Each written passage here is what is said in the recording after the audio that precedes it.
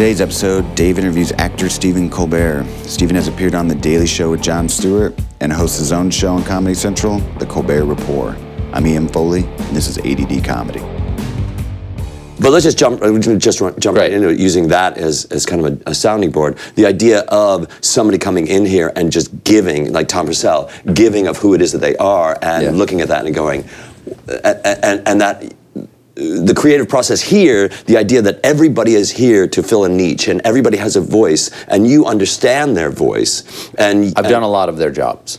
Right, and that always helps. Because you know that what everybody else has been going through. Mm-hmm. You understand? You know what I mean? For a lot of it, or I've worked with a lot of in their processes if I haven't done their job. Mm-hmm. Not on the production end. I'm mystified by production in some ways. Mm-hmm. You know, I like to say, and I hope they understand that I mean it in the best possible way, I don't know what you people do. Right. Like when I'll say to like my essentially the equivalent of a line producer, but like, though they have different titles here, I would say, I don't know what you do, but thank you for making our stupid dreams come true. Right. Like I don't understand, I'm in awe in a way that I can say, I think I'd like to do the show in Baghdad, and it has to broadcast from there. Right. And they go, well, that can't be done, and we'll do it.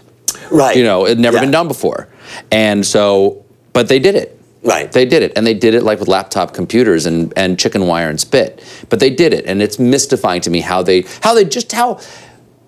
do 160 shows a year, and I know we're not the only strip show on television. A lot of shows do this, but it is startling to me, and there is some real pleasure and joy in seeing production happen well. Right. That is like the most beautiful playing field being made for the sort of the athletes who get on there with their jokes. And people just want to do it, and they don't need that pat on the back necessarily. They don't need to be in the spotlight. They just need to sit back. I think everybody needs validation of what they're doing, but that's their joy. Their joy is to make it possible, and that's it. That's fantastic. That's all they get out of it. I mean, I suppose I don't know what they get out of it, but that they certainly work hard, don't ask for much, and I don't praise them enough. I'll promise you that. Mm-hmm.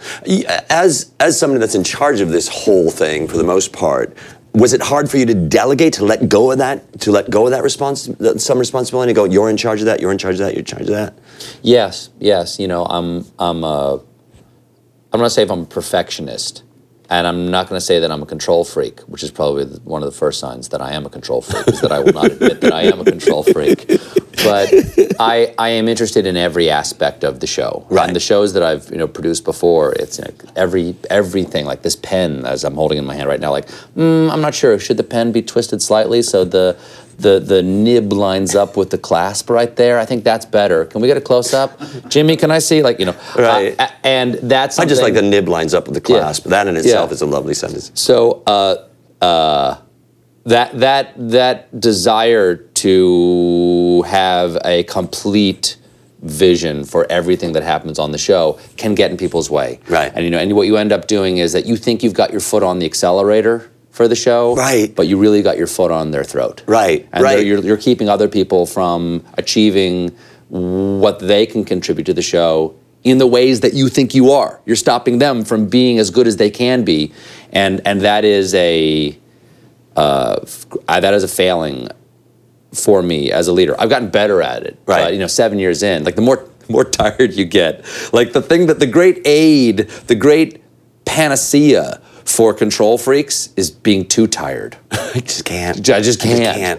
You can't. And then you have to learn to retreat into what you must do as opposed to all the things you'd like to do. And it's also a way of you communicating with somebody, or somebody looks at you, of you communicating what it is that you want and still have them to be opened up to their creativity. Right. There's a challenge to express a vision for what you want to have happen, which is the job of a leader in any creative institution, especially an institution that has to be, if you pardon the redundancy, so institutionalized like this. Right. The process of doing this many shows at once requires a rigidity of process that must happen. For instance, at 1:30, I have to walk out of this room, right, no matter how much fun we're having talking. Right. But at the same time, you have to have a fluidity in terms of what is the best idea. Mm-hmm. The best idea must win. Right. Given the constraints of the day, you also have to be able to say, that's a wonderful idea. We will never do that idea. Right, and people have to hear that and accept that as well. Yes. To go, I hear you. Yeah, I get it. And surrender that. Just let that go. Well, one of the nice things about doing this many shows is there's very little threshold for bullshit. There's very little, by bullshit I mean your emotion being more important than the idea. Right. Because all of us have to serve the character, which is the idea of the show. I'm not even really the master here. The master is the character, what he can and cannot do, what he will and will not say, and what serves him and his intention. And then there's the clock, because it has to get done. It's not like it's 6 o'clock, you know. I had Jim Lehrer on the show a couple of times, but the first time I ever had him on, a couple years into the show, and he goes, he expressed, of somebody who's done nightly shows forever, he goes, he expressed admiration for my staff and everything they're able to do to get done. And I said, well, it gets done, it always gets done. That's sort of my mantra. It gets done, it always gets done, which is what I sort of chant to breathe through the difficulty of the day or the stress of the day. And he said, yes, it does, you know. I had 2 young producers, because we're PBS and we can't pay much, and we get a lot of young producers churning through. And these 2 young producers said to me when I was asking about a piece that we're going to roll on the show tonight, and they said, well, we feel very confident. We think it's going to be ready. And he goes, okay, well, good. If it's not ready, I'll just look into the camera and say, ladies and gentlemen, we don't have any news for you right now, but hold on, we might have something soon. You know, which is a way of saying it must be done, and that the taskmaster, that it must be done, lets you surrender your preciousness about things, which is hubris in some ways. It's not going to be that much better if you spend another 30 minutes on it. Show the people. You have another one tomorrow. It's like what Del or Sharna would say about improv, is that it's Kleenex. There's another one in the box tomorrow. That's the way I feel it too, and I think a lot of people, the idea of surrendering it and knowing, but there's also something that comes from you not living in lack, living the idea of abundance, that you get to do this thing, you get to do this thing, you get to do this thing. It feels like Second City in that way. Exactly. Like, the nice thing is that one of the great things that you have to look at the demand of the show as a gift. Tonight, I have an idea, and I have an idea today. Or even a subject that interests me, even if I don't have the idea. And we have a great team of people, and tonight we can talk about it. That's a gift. If you look at it, the show, like a blade coming at you, which it sometimes feels. Sometimes I feel like I do the show head down. That's how I describe it. I'm doing the show head down because I'm afraid it's going to lop me off, because I'm not going to be able to. It's like Spartacus, when they have, you know, the things that they whip around in Spartacus, and they're training the gladiators, and they have the leather sheaths on the knives, and they jump up and duck down and jump up and duck down. But at a certain point, they pull the leather sheaths off, and it's blades and Spartacus. And if you don't make it, it chops your ankles, your head off. In the same way, I feel that way about the show, is that now we're in the big leagues, and the blades are bare. And if it's not good tonight, or if tonight I don't say what I mean, or if I don't express in a unique way, or at least a way unique to this show, then the blade's going to chop my head off. Well, you can't think that way. No, because you you're just have to just do the show. You know what's interesting? I was talking to Alex Bays yesterday. Do you know Alex Bays is Rachel Hamilton's ex-husband, and Alex is the producer and head writer for Weekend Update. Okay, yeah, sure. And he was saying the same sort of thing, where it's like he doesn't look at the end product; he's got to look at the task at hand, and that's all. Oh yeah, we can only look at somebody said, like, how do you do 160 shows a year? I'm like, well, you can't. Or you can't do 160 shows a year with a character and often a narrative arc for the characters. This can't fucking be done. But we can do tonight's show, and we can do part of tomorrow's show. And have some idea of what I'm interested about next week, and that's all. But that's all theory, and so you just do the show bite at a time. It's really Zen. I mean, it's a very not Zen, but it's kind of like Buddhist in a way, where you go, we can only deal with this thing that we have right now. Here's another thing this might be your sort of Buddhist idea. Bullshit. I don't know. It may not be bullshit. It might be profound. I don't know. Often bullshit is. That's a good point. Which is a bullshit thing to say. Or a profound thing to say. Only time will tell. We'll find out. We'll find out, exactly. Is that not only do you have to consume the task coming at you like a fire hose, like you have to consume the information and try to process it on a daily basis into a show, and then have some idea for tomorrow's show, and just be okay with that constant stream of demand coming at you, you also have to flush the experience of just having done the show. You cannot retain, like, we had a really special first act last night. It was very difficult. We ended our super PAC. It was a very hard thing to express. It was actually technically hard to achieve. We had, I was worried about expressing this thing we did on the show last night. I think it went off exactly the way I wanted, and I have to completely forget that we did it because tonight is tonight and tomorrow is done. I mean, yesterday is done. But when do you sit back and go, I really enjoy what the fuck I do. I really enjoy it so much. But I enjoy it mostly when I'm doing it. I can't enjoy it in an abstract. I can't say,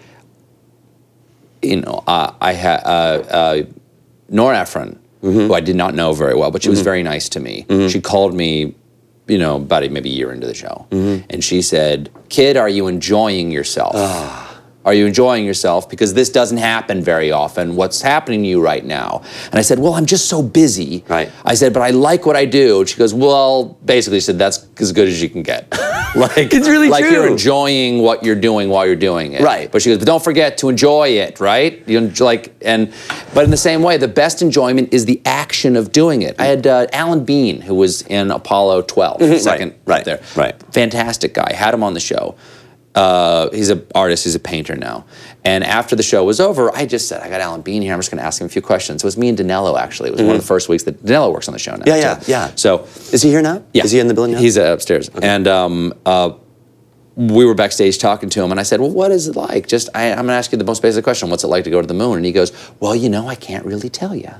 And he goes, "Because, we had our tasks at hand, and you get on the rocket, and it takes off, and you go to the moon. You have your first burn, and the first burn's over about 10 minutes. That's the length of your experience, about 10 minutes, and your first burn's over, and then you just have to absolutely emotionally flush all of that, and do the next task at hand, And the next task at hand is separation, and then you're going to go into your first orbit, and then you're going to return, you're going to recapture the module, and then you have to take your second burn. You have to go to the moon, and each of those little increments, about 10 minutes of experience, and you have to emotionally flush everything. So I can't tell you what it was like to go to the moon. I just have no idea." And he goes, "But I can tell you about these little 10-minute increments of going to the moon." And which is, of course, is my way of comparing myself to an astronaut. If you can read through all that. No, but I get that too. I am an astronaut. Right. No, I got that. I got that. I was really surprised you don't have your spacesuit over here. You got that. Well, I've got my wrist strong bracelet up there, which was in orbit.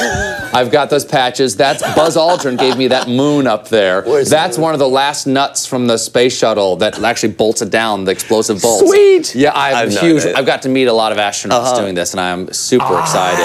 But anyway, so you can only have the experience of doing the show and enjoying doing the show. And if you can't experience those 10-minute increments, if you can't, some of my happiest times of doing the show is when I forgot what we did. It was just a few years ago, maybe about 2 years ago.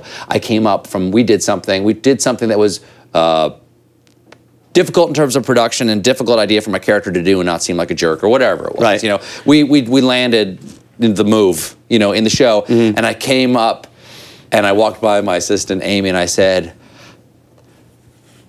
"Oh, that was so hard. I just loved how hard that was." And then I turned to her and I said, "I think I have a problem."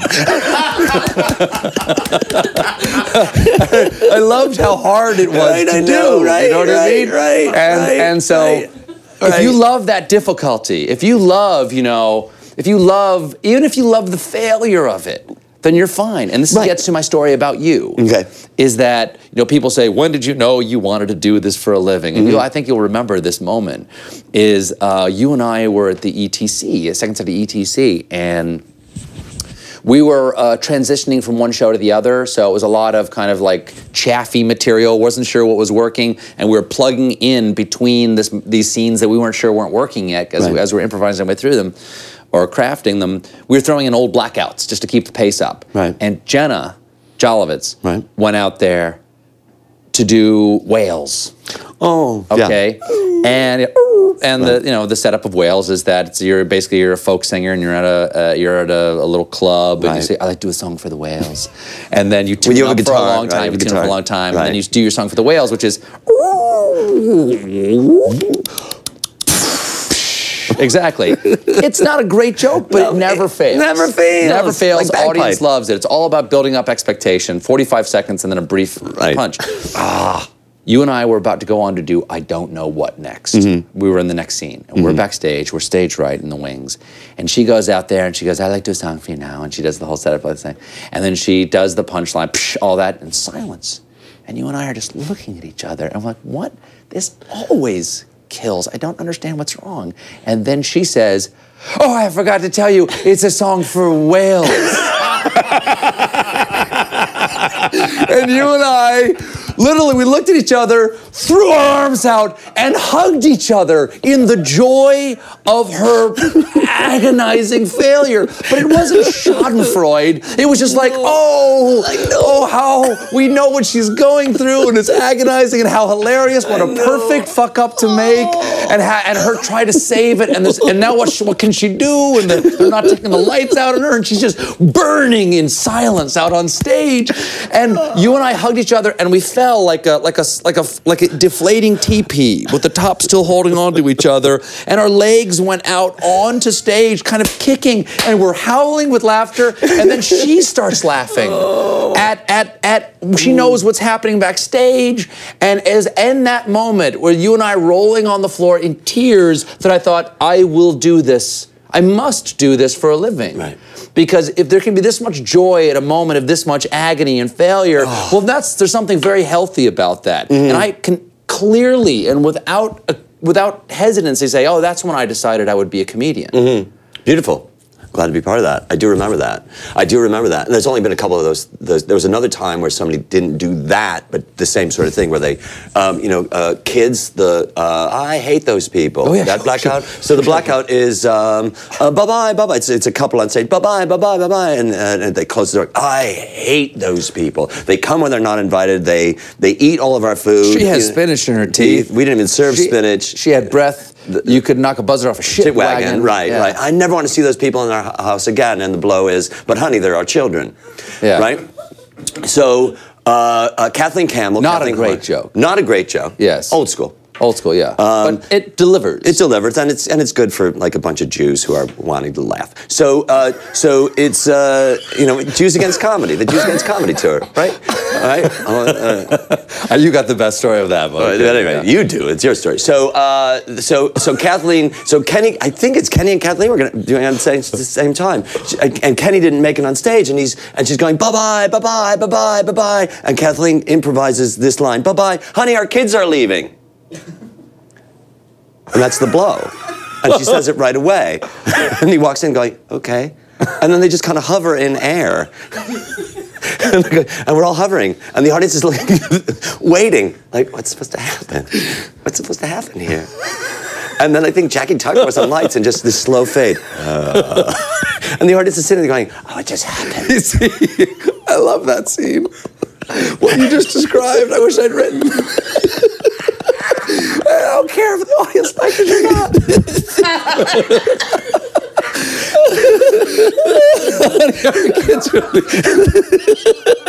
That's like Godot. That's fantastic. Bye-bye. Our kids are leaving. Death. It's beautiful. It's meaningful. Good night, everybody. Right. That's really meaningful.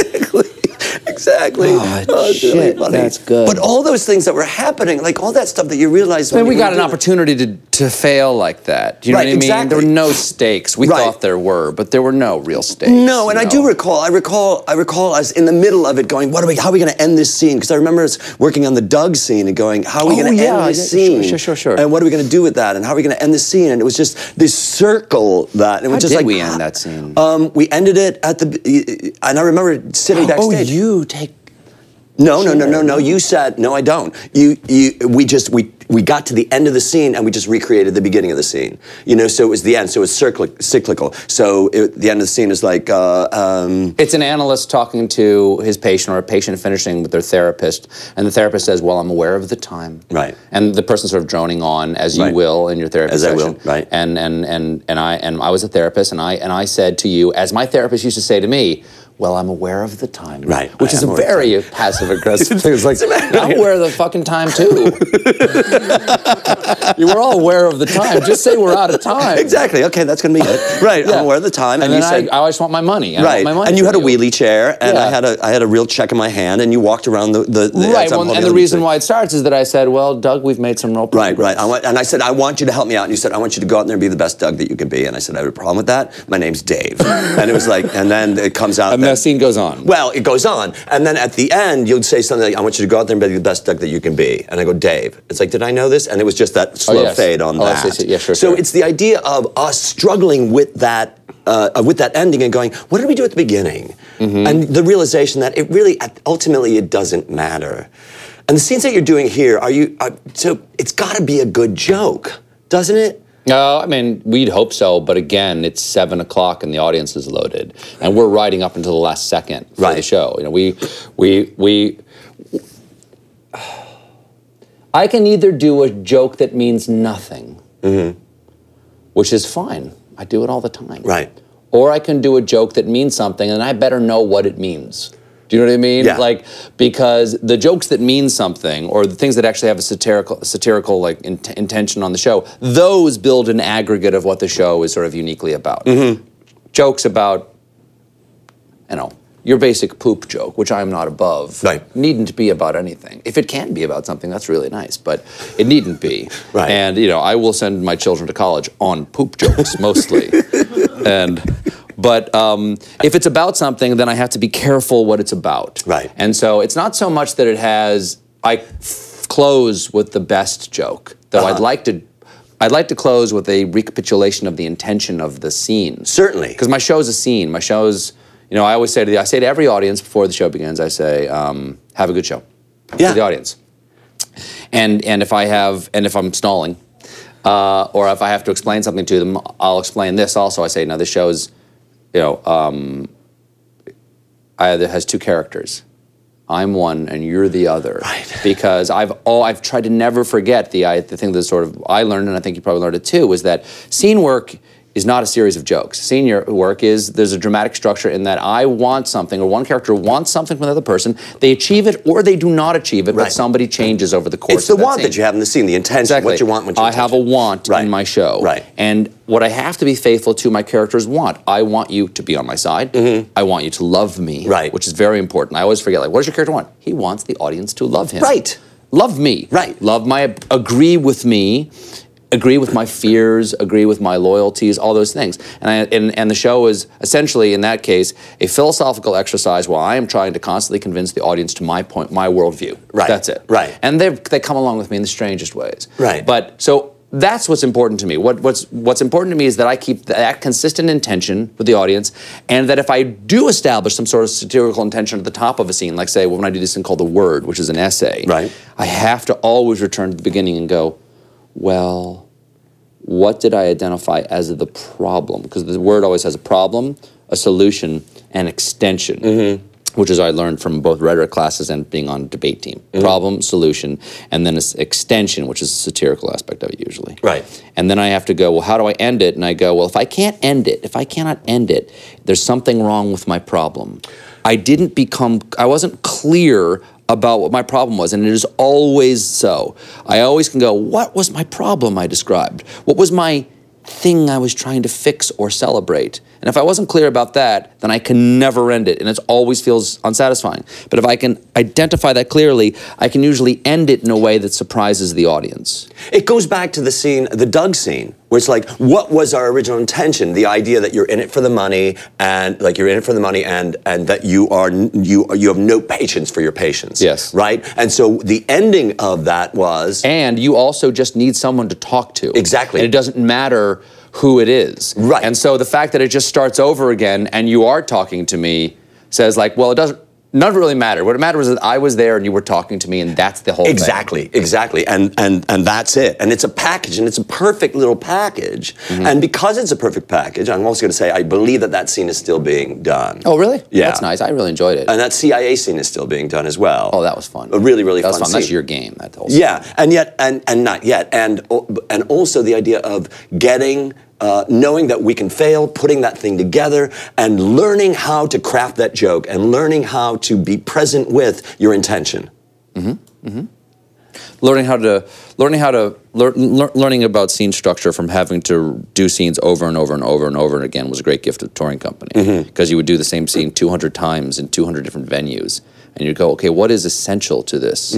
What is chaff? What can the audience not hear in this scene? And it doesn't matter, the scene still succeeds. Right. Then you go, oh, I have to say that thing. And it might be basic things like, Like you can't say kids before the punchline. Exactly. No, Basically, it's like, but the thing is, it's stuff that if you're not a professional, you may not remember. No, you may not know. No. But it's going through all those experiences. Yeah. You know, it's going through the experiences, and you must have that with your staff when a young writer comes in. Yeah. What is it that they have to learn? What do you tell them when they're coming in about working with you?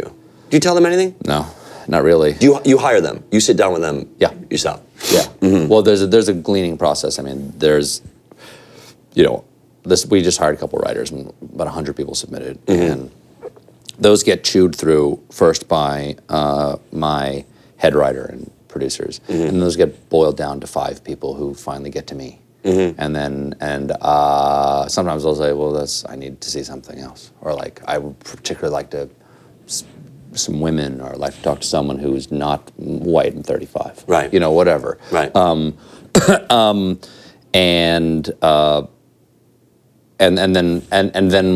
then we read them all out loud together.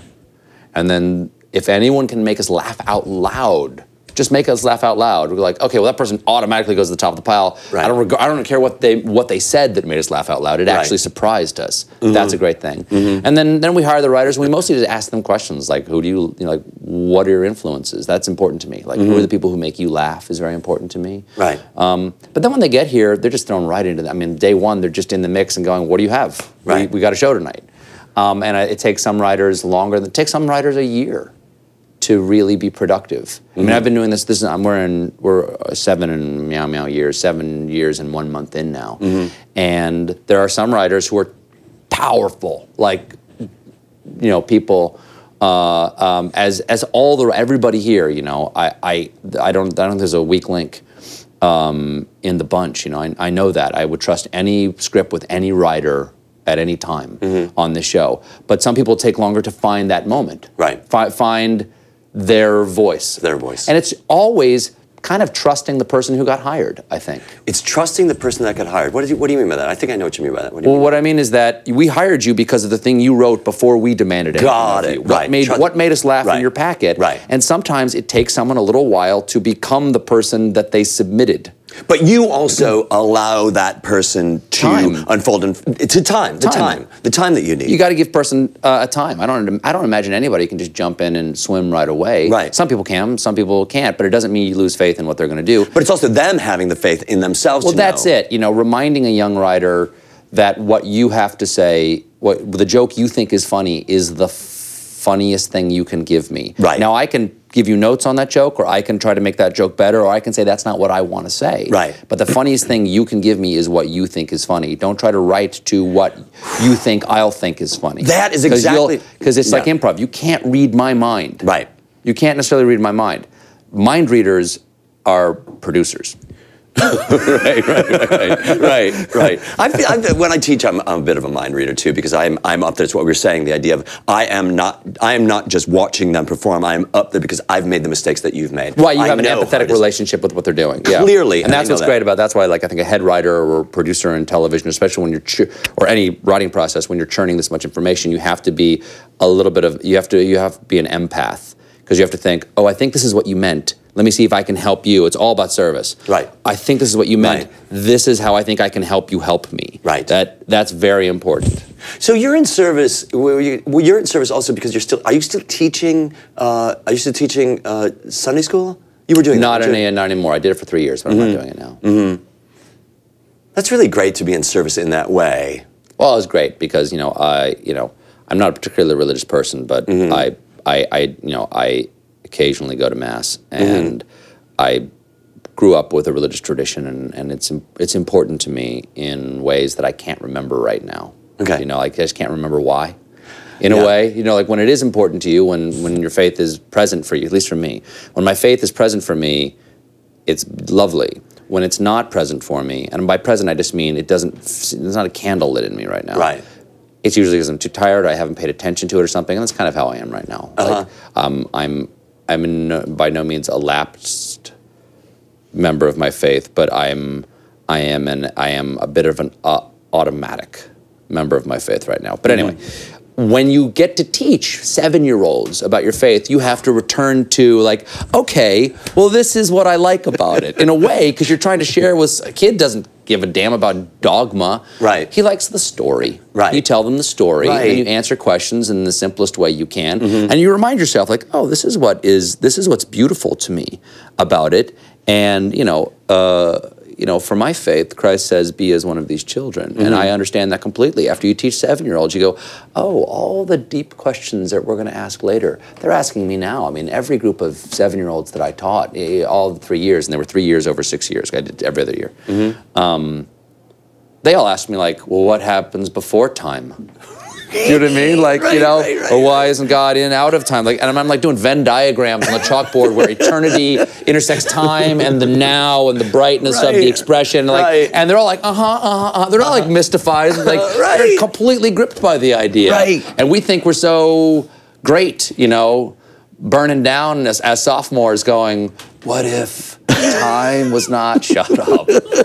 Shut up. But there's something in you, there's that spark where you go, oh man, I just love the idea of the unknown and embracing the unknown and then celebrating all of that as well. Yeah. Well, that's great about improv. Right. That's a great lesson. And I would say that's something that no matter what you do, as much as it gets turned into a business plan by people who teach improv, Right. It's true. That's exactly It'll what help happens. everybody. Right. It'll help everybody. And Doing improv helps you all. It's so interesting because it is about the business plan right now. It seems like there are so many different schools that are trying Depends to on the person. Depends on the person. But a lot of people, have like their corporate outreach plans for improv, and I can imagine that a lot of that is just like, that's just churn to get, keep the business alive. But I wouldn't want that to be the only reason it happens. I think corporate outreach or improv is a great thing. I think people should do it. Yep, I'm doing it.